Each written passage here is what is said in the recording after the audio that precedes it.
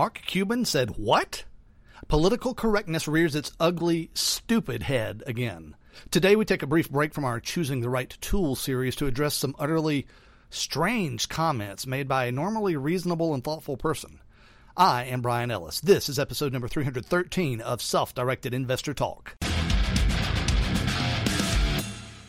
Hello, self-directed investors all across the fruited plain. Welcome to episode number 313 of Self-Directed Investor Talk, the show of record for savvy self-directed investors like you, where each day I help you to find, understand, and profit from exceptional investments and strategies. Now, today's show notes, transcripts, and resources are available to you at no cost and with my compliments over at sditalk.com/313.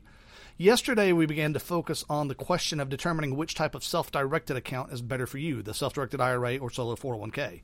We're going to return to that tomorrow and likely for a couple of additional episodes thereafter as well, but something came up today in my news feed that I thought I'd address with you.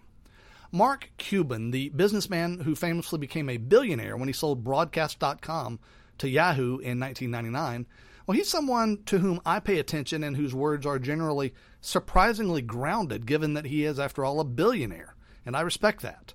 Furthermore, I know a lot of you respect him and his work as well, and you and I, as self-directed investors, are obligated to pay attention to smart people since we make our own investment decisions. Unfortunately, it looks like Mark Cuban's thinking may now be muddled and more politically oriented than business-oriented. Case in point. A new article and video on Yahoo Finance called Mark Cuban Describes the Best Way to Reduce Wealth Inequality. I've linked to that today for you at sditalk.com/313, so be sure to check it out. Now, right away, when you see the words wealth inequality, you know someone is speaking to a political audience and not an investor or business-oriented audience, because wealth inequality is a totally contrived problem. On the surface, the words wealth inequality seem to suggest that some people are wealthier than others. Well, yeah, that's true, and thank God for it. Those who do better than I do provide great inspiration, motivation, and examples for me to up my game. Hopefully, I provide a good example for those not at my level. That's what wealth inequality really is. It's the scorecard of capitalism and the financial representation of dogged determination. You can make what you want to make.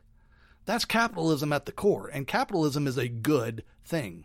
My model of wealth building and your model of wealth building, self-directed investing, well, it depends on capitalism. Always remember that.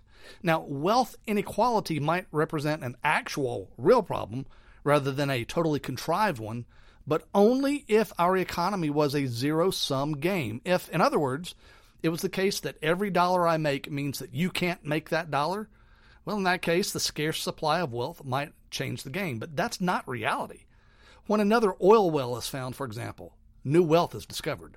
When a new software program is developed that has commercial appeal, new wealth is created. Wealth in a capitalist economy like ours is not a zero-sum game, but is simply a representation of the value of resources and ideas that exist in that economy. There are zero circumstances under which it can be said that the fabulous wealth of Bill Gates or Warren Buffett or Jeff Bezos or Mark Cuban, none of that has ever hurt my ability or your ability to become wealthy in any way. In fact, it's likely that one or more, or maybe all of those guys, have improved your odds at building wealth in some way. That is why Cuban's promotion of this issue is disappointing to me and also quite illogical. In the Yahoo Finance interview, he's suggesting, for example, that to really change the wealth inequality situation, the people on the lower end need to begin accumulating assets. Now, I totally agree with this, by the way, but then he goes on to suggest that one of the provisions of the new federal tax law, the provision whereby a cap is placed on the amount of federal income tax deductions one can take for state and local taxes that they've paid, well, Cuban suggests that this provision makes it harder for lower-income people to actually buy houses or other assets in order to get themselves above the lower end of the financial spectrum. Now, that sounds good to people of a certain political persuasion, but here's the problem. It's wrong. Low-income people are, almost by definition, unaffected by that tax code provision that he cites, as in it's an effect for most of them of zero, zilch, nada. It just doesn't make any sense what Cuban is saying here.